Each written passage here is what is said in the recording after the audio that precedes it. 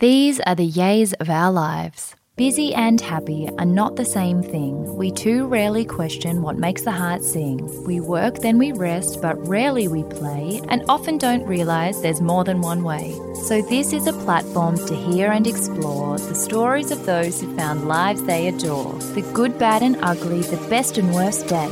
We'll bear all the facets of seizing your yay. I'm Sarah Davidson, or Spoonful of Sarah, a lawyer turned funtrepreneur who swapped the suits and heels to co-found Matcha Maiden and Matcha Milk Bar. Seize the Yay is a series of conversations on finding a life you love and exploring the self-doubt, challenge, joy and fulfillment along the way. Hello everyone, I'm so glad that you've been loving our running mini-series, and as promised, I'm thrilled to have a second one for you kicking off today. This one has changed my perspectives and extended my knowledge just as much, but in a completely different way and in relation to completely different pathways to joy, but that is exactly the essence of Seizing Your Yay. It's meant to look different for everyone. The thing is, so often you don't know what you want your future to look like until you can visualize it or see it represented somewhere out in the world. But lack of exposure can really hinder people in finding their purpose because they simply don't know it exists.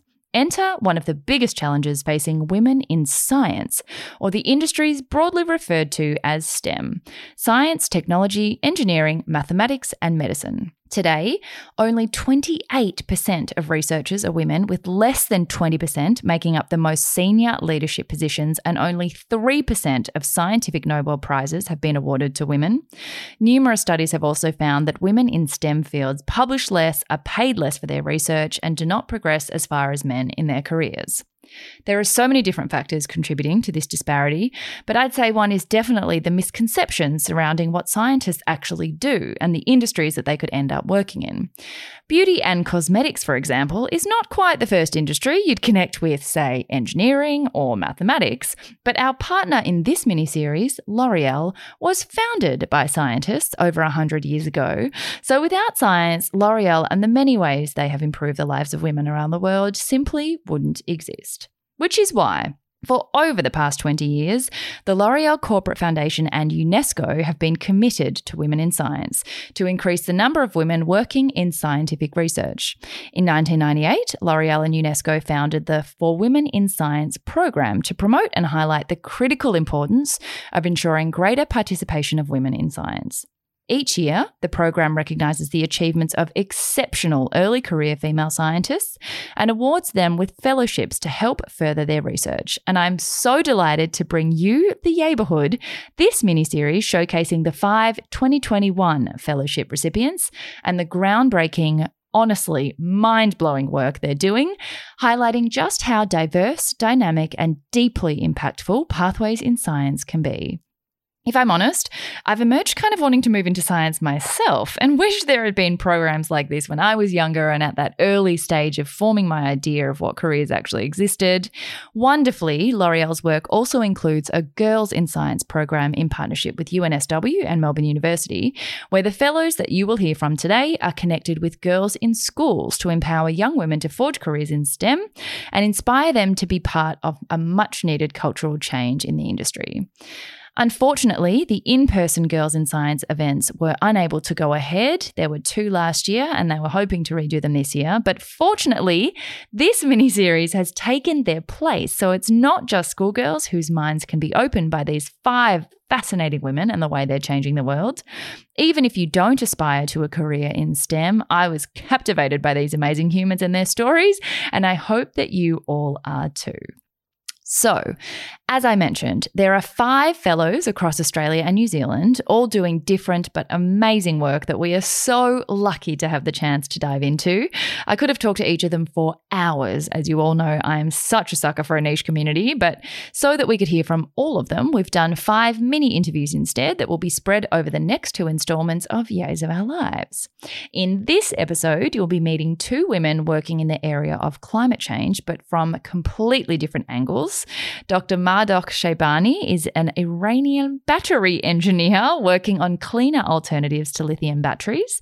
And Dr. Kirsty Nash is a marine biologist looking at the relationship between changing nutrient production from fisheries and coral reefs on the one hand, and micronutrient deficiencies in humans on the other. Next week, our three scientists focus more on medical breakthroughs across epilepsy, neuroscience, cardiovascular health, and anxiety. First up, we have Dr. Mardok Shaybani, who, as I mentioned, is concerned with renewable energy sources and the battery supply chain. I'd never really thought about there being battery engineers in the world, but of course there has to be. And Dr. Shaybani has been an inventor in 4 filed patents, working not only on creating new, greener batteries, which I just found so fascinating to hear about, but also in the policy area of bringing lithium battery technology manufacturing locally, where Australia happens to be the only nation worldwide who has access to all the raw materials necessary for that production, and somehow we still aren't actually doing that. Mardok was born in Iran, attending Shiraz University for a Bachelor of Engineering, then completing a Master's in Material Science and Engineering at the coveted University of Tehran. Among the many things I learned was that women are actively encouraged to pursue science in Iran. So while many of us have heard of Iran only through stories of warfare or hardship, it seems they far outdo us in gender inequality in the sciences. I'll let her tell you the rest herself, but I hope you find her as fascinating as I do. Dr. Shaybani, welcome to the show. Thank you. Thanks for having me. It is so lovely to meet you. You are a fellow Monash girl, so I was already in love with you before I even started reading about the wonderful things you've gone on to do since then. So thank you so much for your time. Oh, that's so kind. Yeah, I'm quite happy to be here as well. So, I mean, you are just doing incredible work in renewable energy, which is an area I think all of us have started to pay a lot more attention to in recent years and in the recent decade. And something that I always say on this show, talking about people's pathways in starting businesses or starting new pathways in life is, you don't have to reinvent the wheel. You know, you don't have to always invent new things. You just have to do it differently. Whereas you over here are literally inventing new things all the time. So that's absolutely fascinating. I'm honored and humbled to be in your presence. You're a research fellow in mechanical and aerospace engineering. I mean, I don't even know where to start. I don't think I even have the language to have this conversation. You're being kind. I'm not nervous.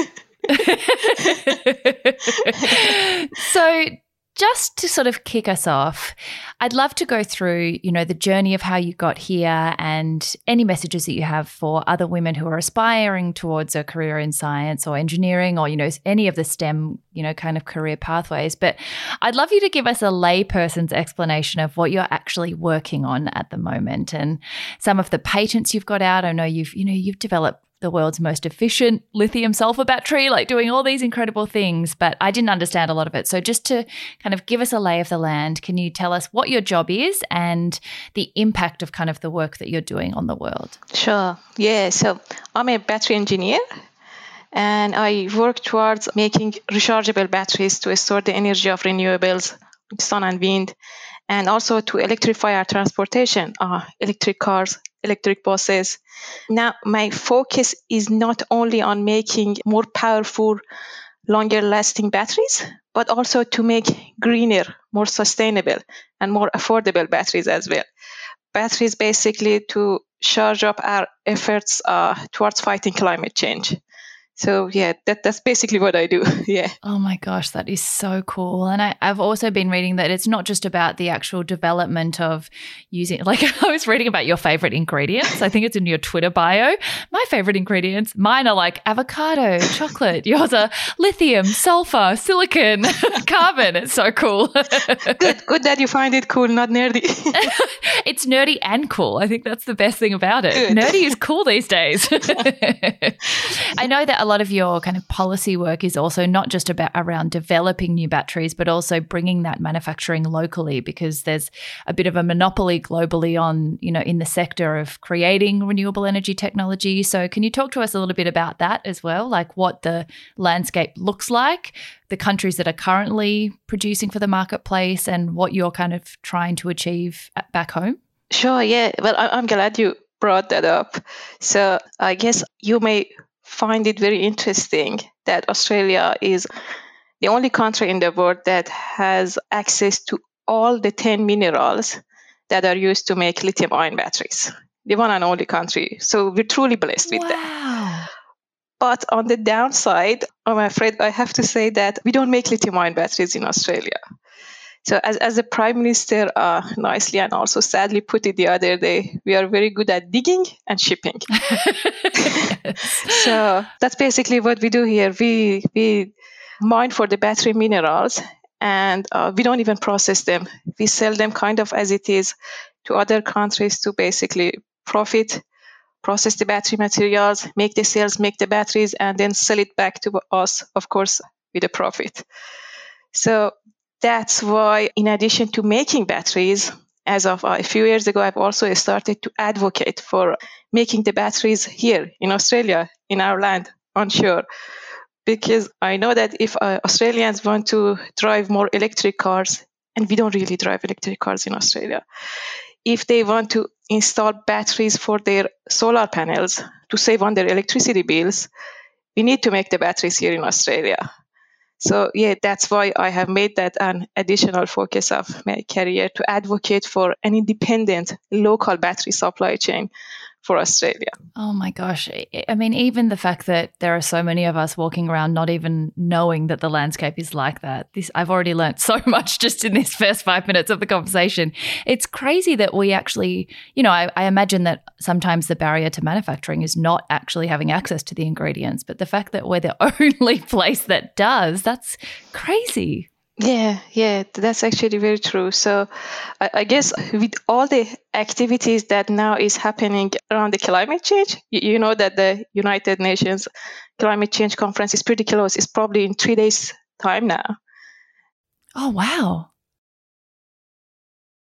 I find it quite heartening, quite encouraging that probably for the first time, our government has finally admitted that it's pretty critical to attend these sort of conferences and commit to what the world has started to commit to basically cut the emissions. They also unveiled the plan to reach net zero in 2050 yesterday, actually. And I guess that put a nice smile on many of our faces. Yeah. Yes. And how lucky is the industry and the country as a whole to have advocates like you who are actually pushing this cause forward, while the rest of us sit here having no idea that it's actually going on. But I'm so excited to be learning from you here today. What about your, R&D experience in battery prototyping? Because I think a lot of us probably have heard the word lithium battery. We kind of understand moving towards electricity versus other kinds of fuels. But, you've actually invented 4 filed patents. Can you talk to us a little bit about what a lithium battery is, what it's replacing? I read something in your research about a spoonful of sugar or something. Yeah, so I guess I'll answer your question by giving you a quick background about the type of battery, the particular type of battery that I work on, which is called lithium sulfur battery. Because this technology is quite different from the commonly used lithium-ion batteries that we rely on heavily on our everyday devices. So lithium-ion batteries, it's a very mineral-intensive battery. We use a lot of basically heavy metals in making these batteries, such as nickel and cobalt, which are, of course, excellent for storing and delivering energy.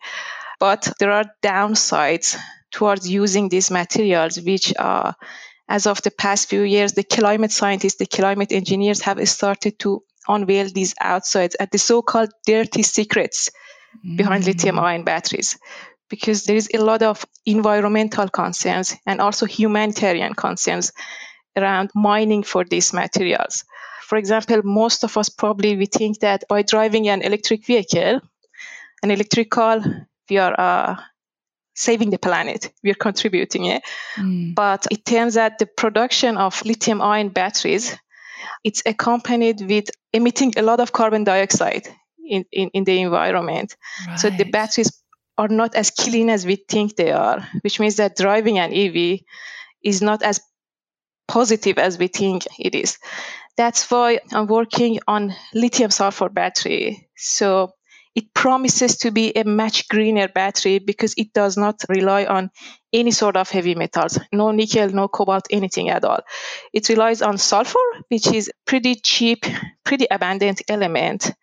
And geographically, you could find it pretty much on all the right places in the world. The places that are basically they're stable countries. Whereas, for example, when it comes to cobalt, which is a key ingredient in making lithium-ion batteries, almost 70% of the world's cobalt deposits are found in the Republic of Congo, which is not the sort of country that you want to rely on. And it's basically tens of thousands of children mining, digging for cobalt in very harsh, very unfair conditions.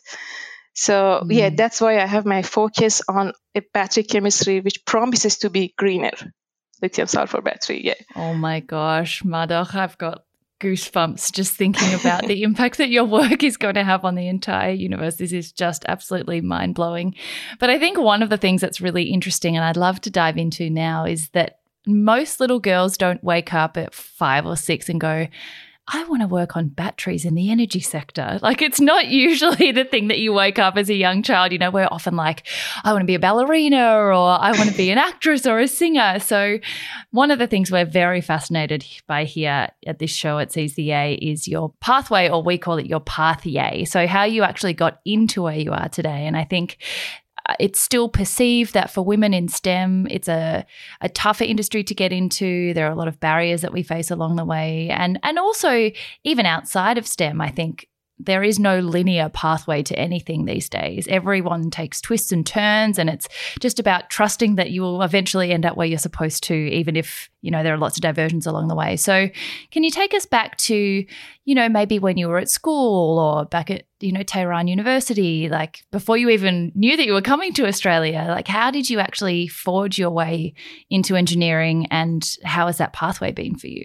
Sure. Yeah. So, well, I come from a different background, different country. I was born in Iran, as you said, and engineering is actually a very well-defined profession for both men and women in my home country. That's awesome. I didn't know that. Yeah. So I guess at high school, I was good at math and physics. And then I also found myself surrounded by successful engineers in my family, in the society, men and women. And I guess back then, I had no difficulty picturing my future self in these engineers, again, men and women. It was clear as a day to me that if I wanted to design something, make something, change something for the better, to have an impact on my daily life, my family's daily life, I should become an engineer. But I guess when I came to Australia, I noted that the situation in Australia is a bit different. And I'm afraid a bit concerning. So, for example, in Australia, the proportion of women across STEM qualified industries is currently around 28%, which is, I'm afraid, as good as the worst performing European country. In fact, where we are today is below the average of where Europe was 20 years ago. Yeah, I had no idea. Yeah, when you compare these statistics, like 20% with countries such as Denmark or Norway, the proportion of women in engineering in these countries is actually above 50%. Wow. Yeah, so, and then the most worrying statistics for me is amongst the STEM fields is engineering. Mm-hmm. Where, as far as I'm concerned, this statistics is as low as 12% in Australia. No. And again, in Iran, where I come from, it's 50%. 50% of the engineers are women. Wow. So, yeah, I guess something to worry about. Yeah. Yeah, I mean, we live in an engineering world. And if we fail to encourage our girls to take up mathematics and physics in high school and pursue careers in engineering, it's like we are sending, I'd say, a soccer team of 5-6 players to the World Cup rather than 11. We will lose. Oh my gosh. That's such a good analogy. And it makes so much sense when you put it that way. But it's also really interesting because I think a lot of Australians consider that we're very progressive and consider that that applies in lots of areas, but would be very surprised by those statistics and to hear that you actually didn't encounter many barriers as a woman in science and technology until you arrived in Australia is actually quite a confronting revelation, and something that definitely inspires me to want to change that for my future daughter and my future nieces, or, you know, the next generation of tomorrow.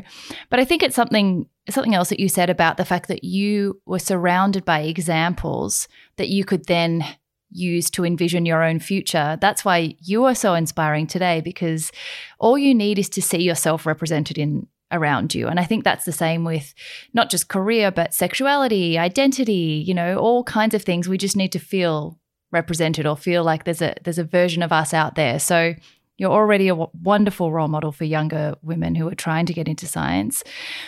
Since coming here, what are some of the barriers that you found as a woman in your career, and what would you give as advice to any young women entering the industry in Australia to sort of helping change that statistic? Well, honestly, Sarah, as a woman, I haven't faced math challenges, but it's as an engineer, I faced the challenges, because my personal viewpoint is that there is lack of awareness, lack of appreciation amongst Australian families for engineering jobs. I was reading an article in ABC about this high school girl who was pretty good at math and physics at high school. And she said that back then she had no idea how it will be good for her future career. Parents didn't go to university, no one in the family goes to university, and then apparently she didn't learn much about engineering jobs, their prospects at high school. So I would assume that if that girl had a bit of more knowledge about the perspectives of the engineering jobs, maybe some female engineers as the role models to look at, she would have probably taken a different pathway. She could have been a successful climate engineer saving lives now. So it's the lack of appreciation for engineering jobs in Australia that makes me a bit concerned. Yeah. Both amongst, I would say, boys and girls. Yeah, and I think there's also a very close association made between engineering and construction. So women automatically think, oh, I'd be out on a building site, or I'd be dealing with big machinery. And it's I mean, that's definitely part of engineering, but all of the engineers I've spoken to, even through this program or just read in articles, even when I was doing my research into you and then reading about some of your colleagues, like, I was surprised at how non-large machinery based your work is. What are some of the other unexpected parts of your job that might surprise someone who didn't understand the industry? Like, you're doing very specific work on chemical compounds, you know, and I don't think people understand that that's also a possibility. You don't have to be out on building sites to be an engineer. Yeah, I guess, thanks, Sarah, for pointing that out. I think it's very subtle what you pointed out. I'd say that it would be fantastic if our high schools, with the help of our successful female engineers, even male engineers, they try to create more awareness about the simple definition of different engineering disciplines. Like, what does a mechanical engineer do? What does a chemical engineer do? What does like a material engineer, a battery engineer such as myself does? Yeah, it's definitely not all about construction. It's like one out of the many disciplines. I didn't even know that battery engineers exist, although, of course, when you think about it, of course they do.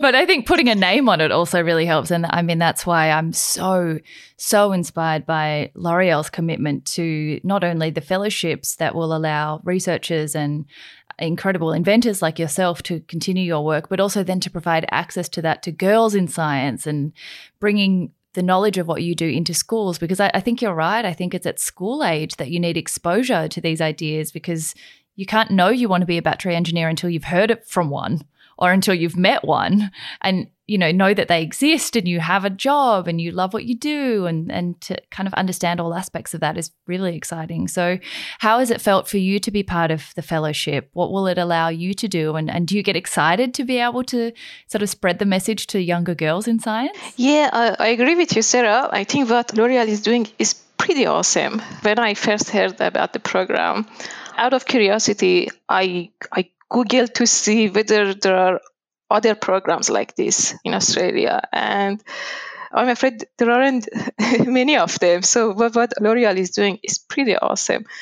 And I looked at the sort of activities that are designed for the fellows, and this one, talking to the high school girls about our careers, our pathways, our goals, and so on. That was the most exciting part of that activity. Which I was so excited to know about this. Yeah. I think it's so great because I remember also being in high school, and I think part of the reason I ended up choosing law was because I only really knew about 4 jobs. I, really thought that there was sort of law, medicine, teaching, become an athlete, which I was obviously not going to do. I just didn't, the world seems so narrow until someone else helps you start to open it up. So, and I think also, this is just totally off topic, but I think also our perceptions in everything can be quite narrow until we meet people from different cultures. And that's why I love travel so much. And again, I'm so impressed by those statistics coming from Iran, which is a country I think, again, Australians don't know a lot about Iran. And I think it's, we have a very specific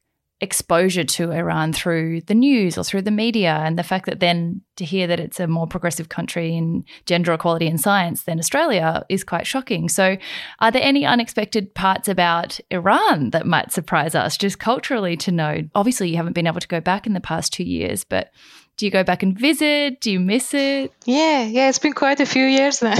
Well, I guess in Iran, engineering is some sort of a rescue pathway for women to show that they could also be as good as men and even better. And honestly, my personal viewpoint is that there are a number of engineering disciplines, at least, if not many, that women could actually outperform men in these sort of disciplines.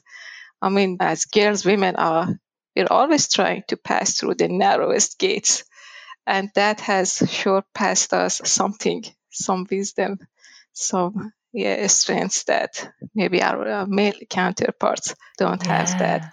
And yet, there are disciplines such as, for example, in the automotive industry, you have to be extremely organized. And I assume women could shine in that industry as opposed to probably what the common belief is that it's a masculine discipline.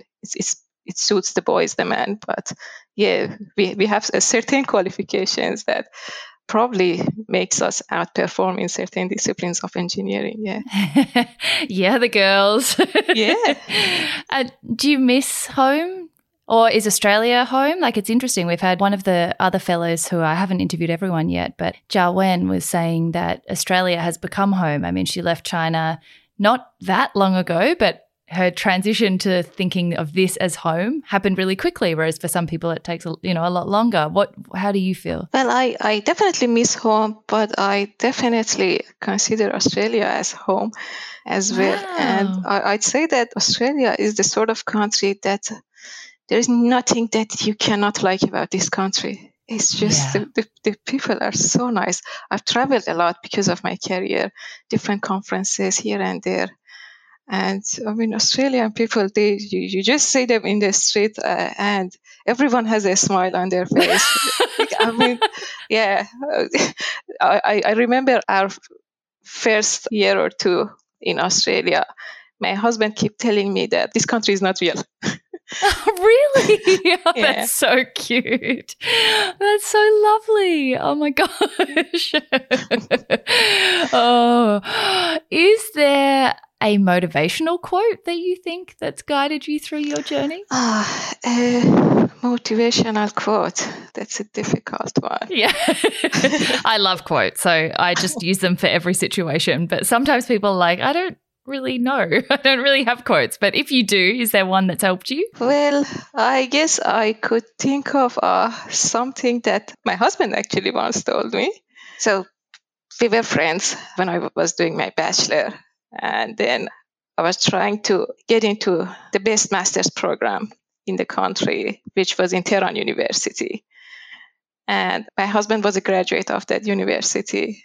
And then he told me, study hard so that you could study in a university that you could be able to breathe freedom and power. So, wow. I guess, studying engineering in the best university of the country, I definitely felt that. I felt power I felt freedom, that I could make things happen. I could change things for the better. Which you absolutely are. Again, I had goosebumps this whole entire conversation. That is so beautiful. What an amazing, amazing quote that obviously has guided you to be changing the world now and having such incredible power. And I'm sure many young women listening will be feeling very empowered to seize their yay on their way into a career in science and engineering. And lastly, do you have we call them recommendations of a movie or a book or a TV show or something that just made you happy, that brought you joy? It doesn't have to be about engineering either, just anything in life that's made you really happy. Could it be about engineering? It absolutely could be. I love how everything, I'm like, what do you miss about Iran? Tell us why. I've heard it's a beautiful country. Engineering in Iran. It's just like you live and breathe it. It's beautiful. Yeah, I guess, yeah.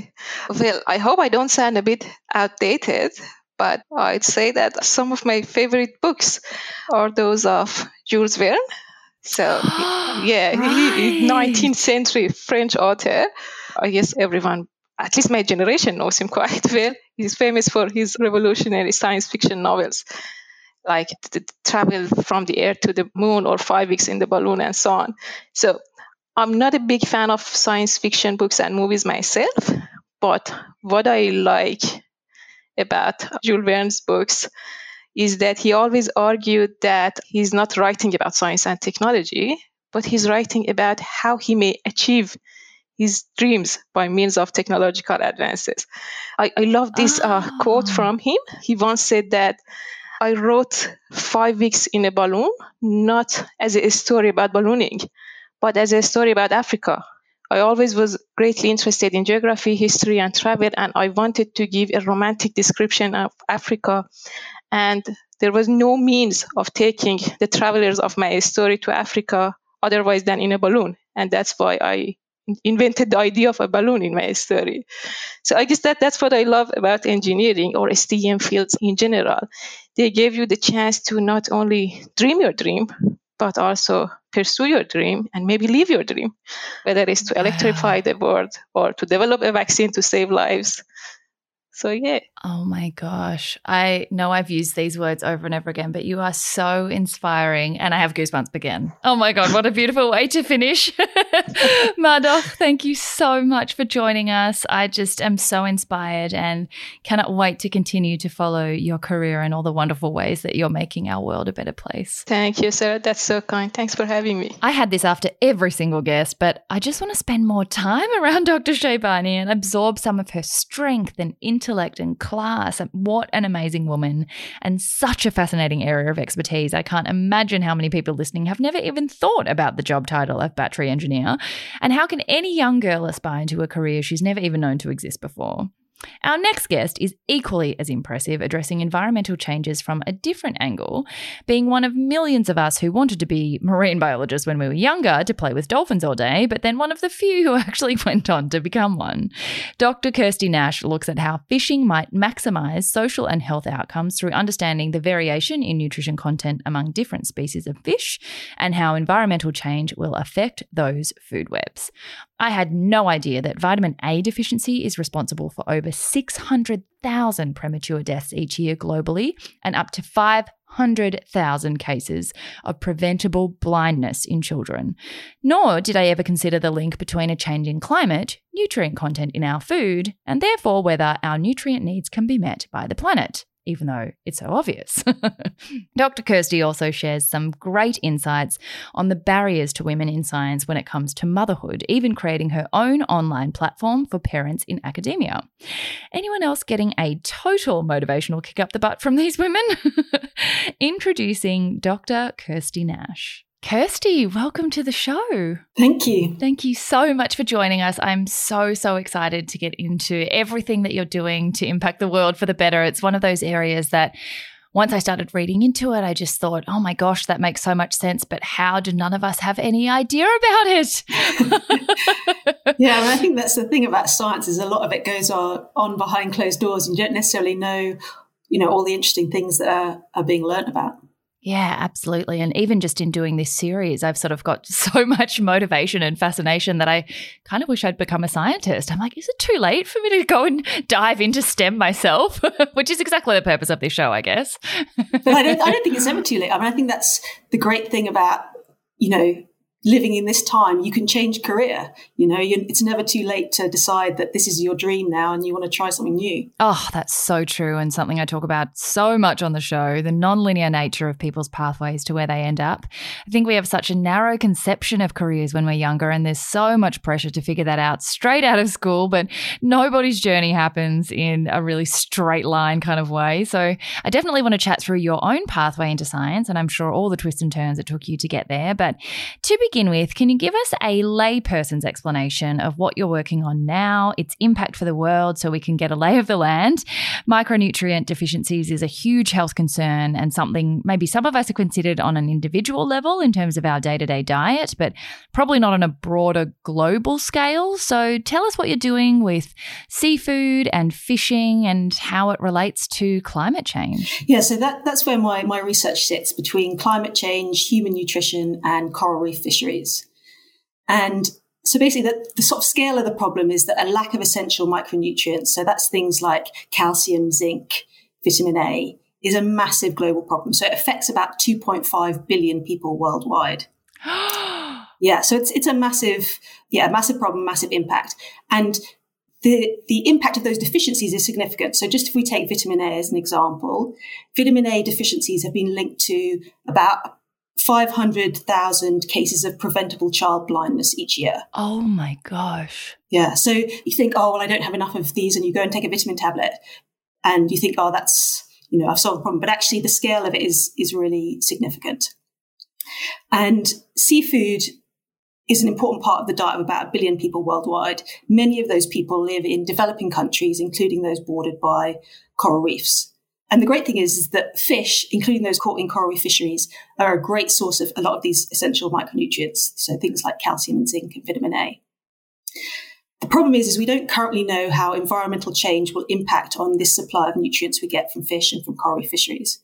So that's where my research comes in, is we're looking at what nutrients we're getting from coral reef fisheries today and how that might change in the future with a changing climate. And the reason that's important is that if we can find this out, it really has the potential to empower communities and governments to manage their fisheries and maximise the benefits they're getting from these resources, both today, but also as the climate changes into the future. Oh my gosh, it makes me so excited to hear about career paths that you just don't, in your normal day-to-day life, you kind of take for granted so many things like access to nutrients in food, the nutrient profiles of different foods. You can Google the profiles of what you're eating, but no one really, like when I think of climate change, I don't think straight away about our global human deficiencies in certain vitamins. I just wouldn't even connect that. So the fact that there's a whole career in figuring that out and forecasting that into the future to kind of solve those problems. I mean, we don't even know that you're the hero we all need, which is absolutely amazing to hear about today.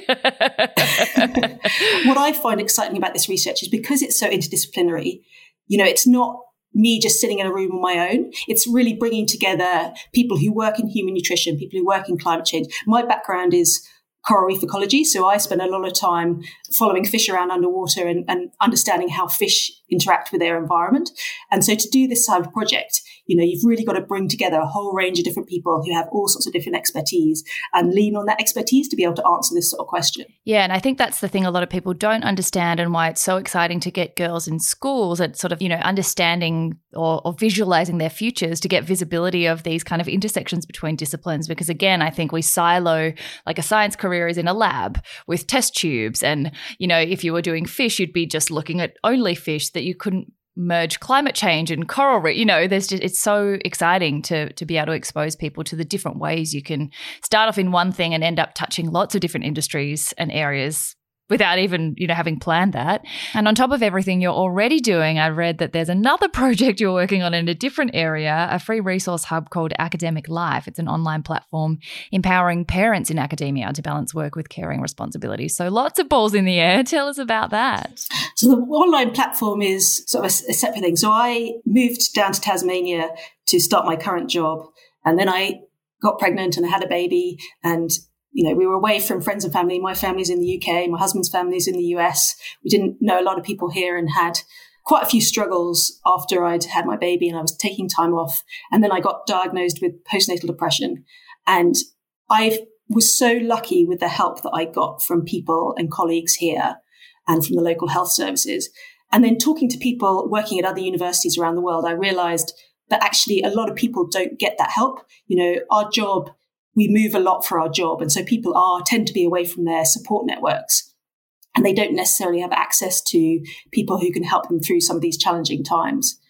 And I found a lot of resources online that were really helpful to me. And I thought, well, as a parent, you don't have a lot of time to find these sorts of things. And maybe I could build a resource that was online and free that people could then access a lot of this help.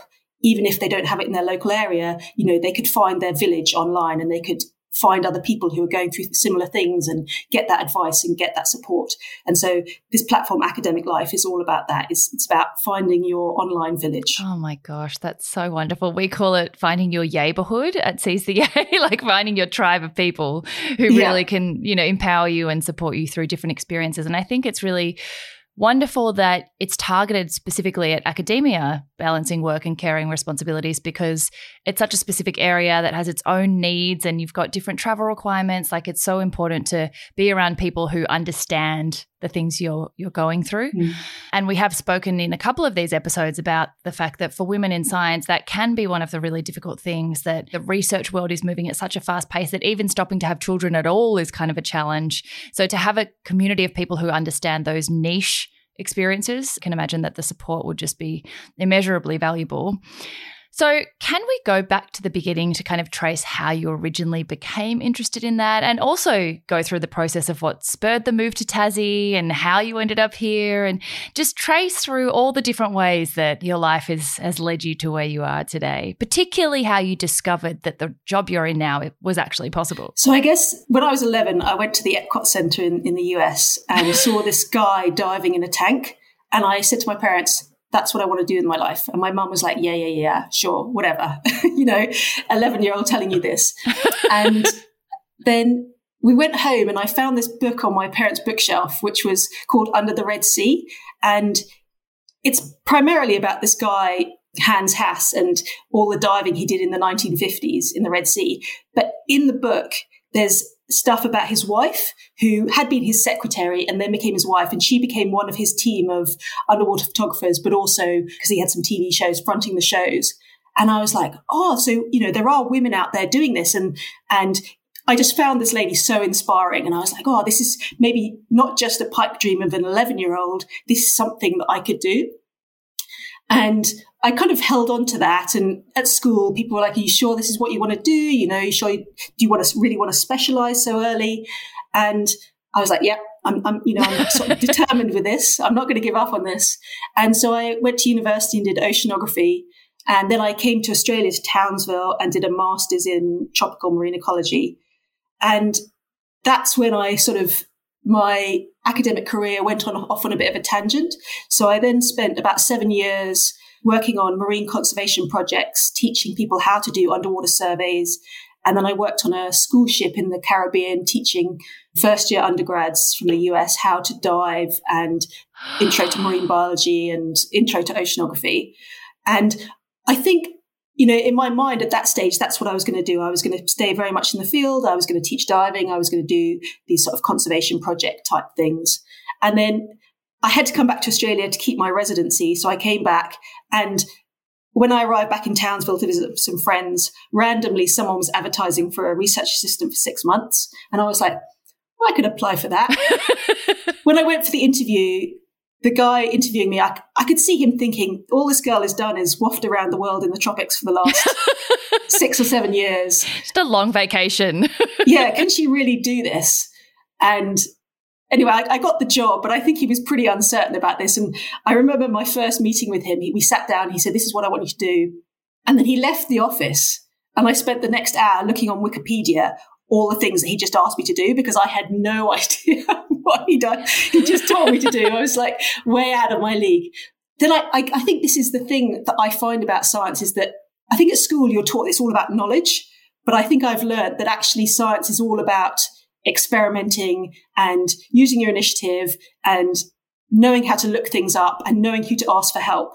And so I stayed in that job for 6 months, and then it got extended for another year. And then he said, do you want to do a PhD? And then he employed me as a postdoc. And then he moved back to England, and I was like, I've got to fend for myself now. And this great job came up in Tassie. And so we moved down here.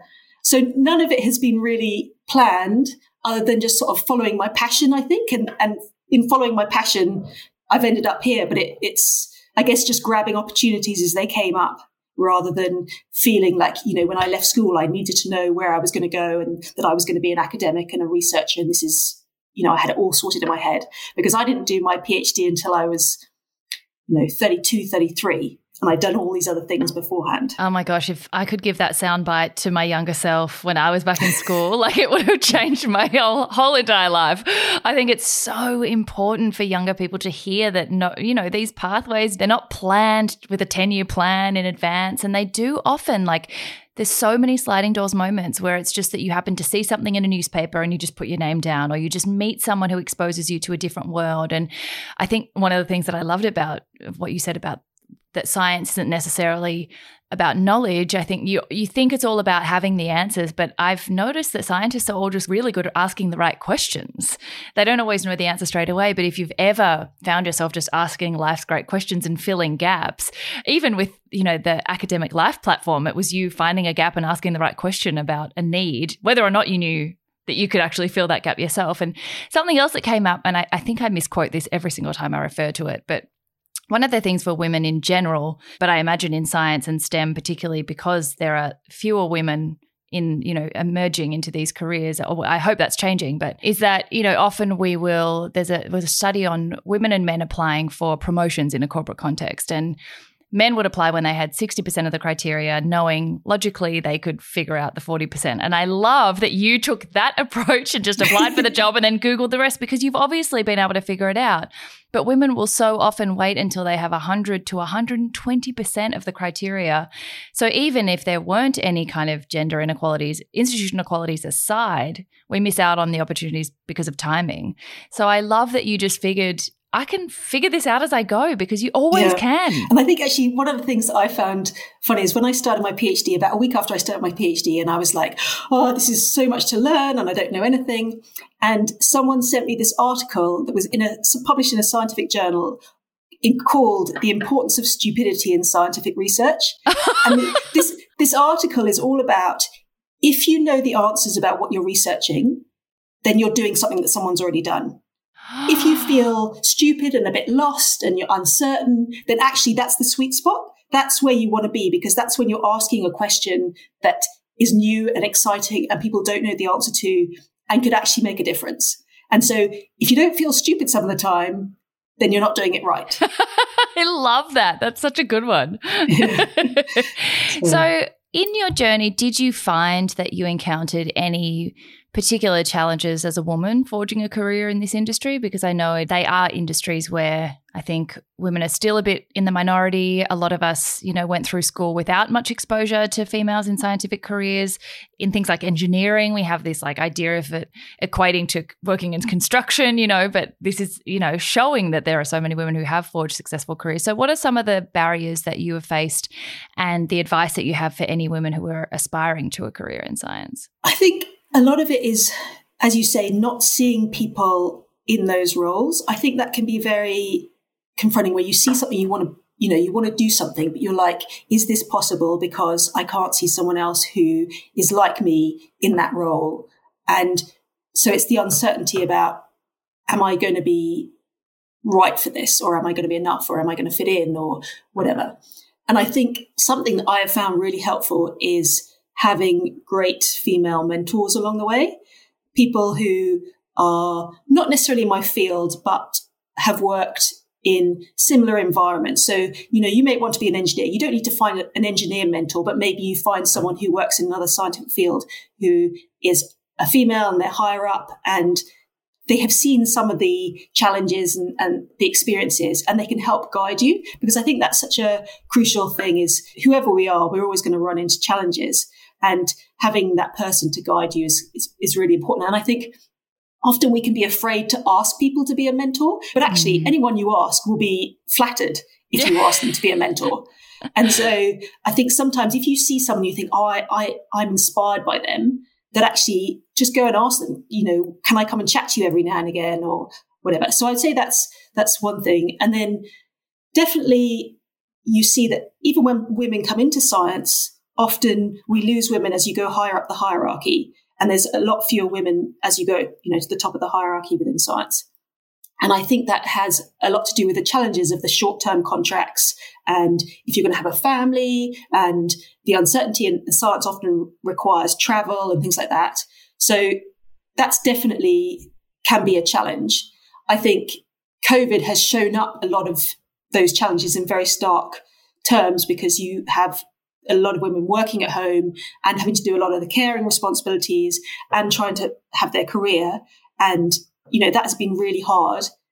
But then at the same time, a lot of this move to online work has also been very good. Because if, for example, you've just had a baby, you may not want to travel to that international conference, but you feel like it's important to your career. But if that international conference is now online, you can actually access that. And so I think this move to online work and flexibility is something that I hope we can stick to in the future, because I think that challenging time when you're trying to balance work and family responsibilities, having some of these online opportunities can be, really, really beneficial and can ensure that as a woman, you're not falling behind and you're staying competitive and you're getting access to all those great opportunities that you would do if you were, a single man running around the world.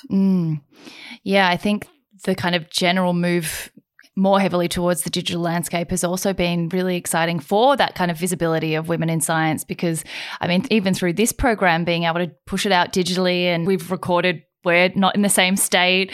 We've had international recordings as well. And it's so exciting to be able to share to girls in schools who you might not otherwise have been able to go and speak to show them that these are the career paths, to have that visibility earlier in their pathway so that they know it is actually possible. It's just such a privilege to be part of this, and so exciting to think of the impact this could have on a lot of young girls' choices as they go forward into the world.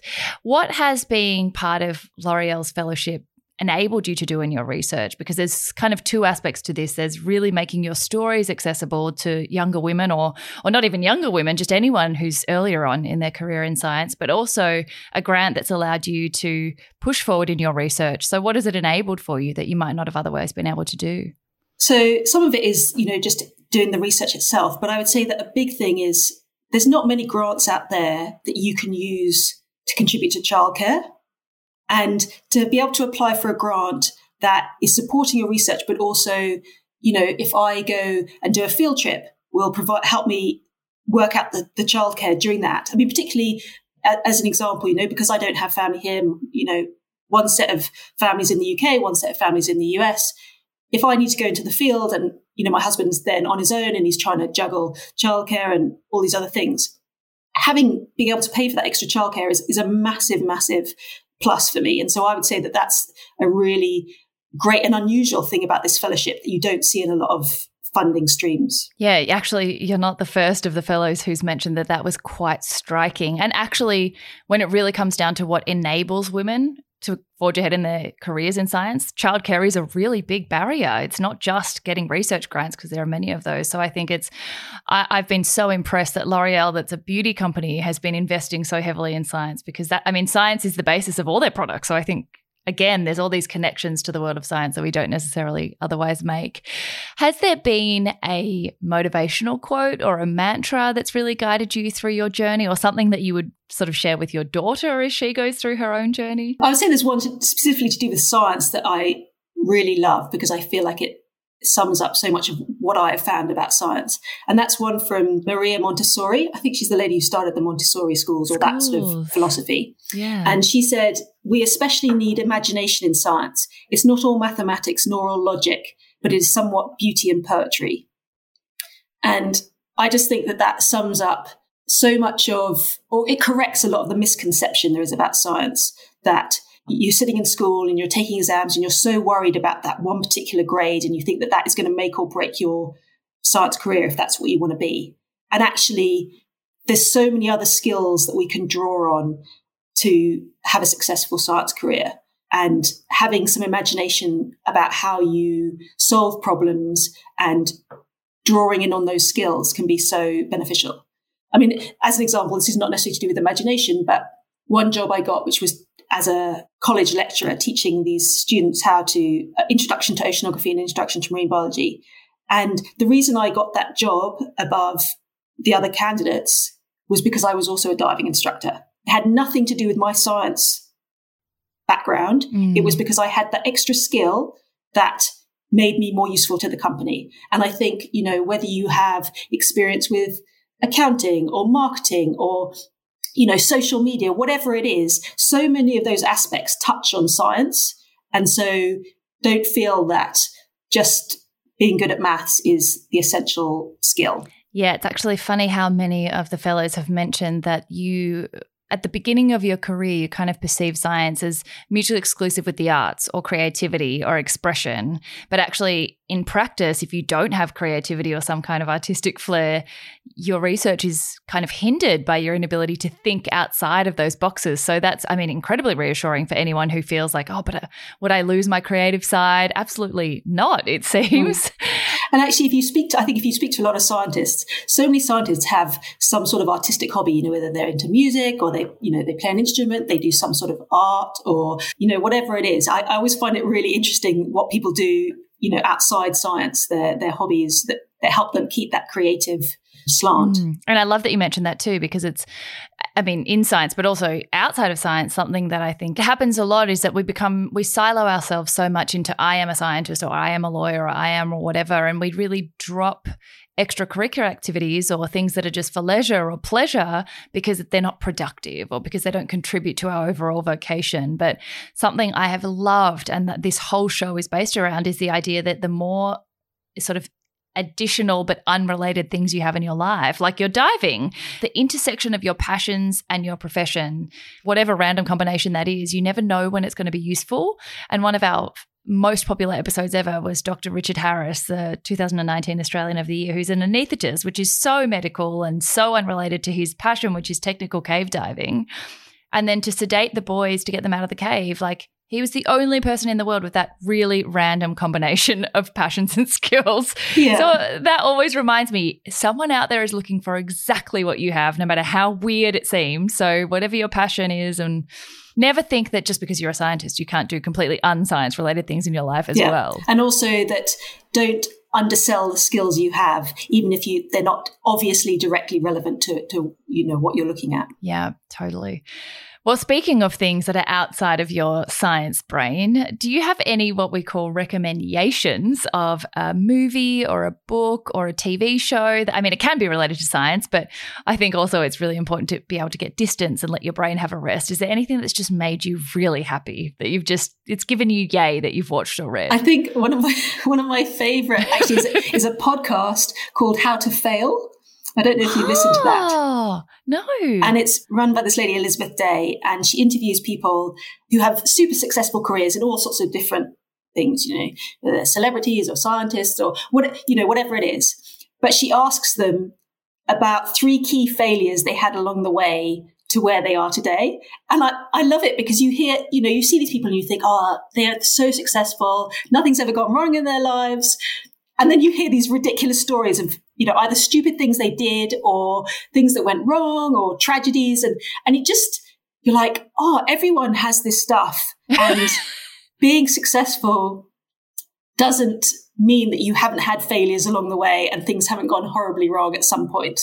And so many of the stories in this podcast just make me laugh.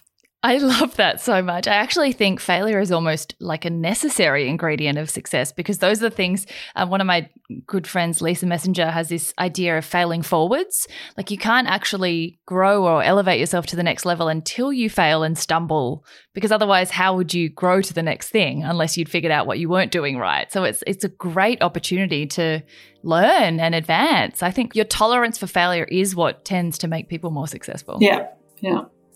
Well, thank you so much for joining us. This was so fascinating. You're the first real-life marine biologist I've ever spoken to. I feel like so many of us, because we love dolphins when we're younger, everyone wants to be a marine biologist, but so few people actually become one. So it's been fascinating to read about the ways that you've used oceanography and branched out in all these different areas and are continuing to change the world. So thank you so much. Thanks very much, Sarah. Okay, well, I don't know how you could listen to these women and not be blown away, even if you have no interest in ever working in science. Their work and the way it could change the world, or is changing the world for the better, is so incredibly interesting.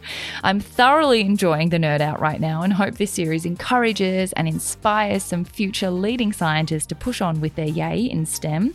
I'd love to hear what you guys think, or anything you've learned, or aha moments, or if any of you were considering a shift. It's always so great to know what the Neighbourhood thinks of anything new or a bit different, like a mini-series. And if you have any specific questions you'd like me to pass on to either Marduk or Kirsty, please just flick me a DM or email and I can definitely make that happen. I'm so excited to bring you more next week with our 3 medical science champions. Thanks to the wonderful team at L'Oreal and their For Women in Science Fellowship. So please stay tuned, and in the meantime, I hope you're seizing your yay.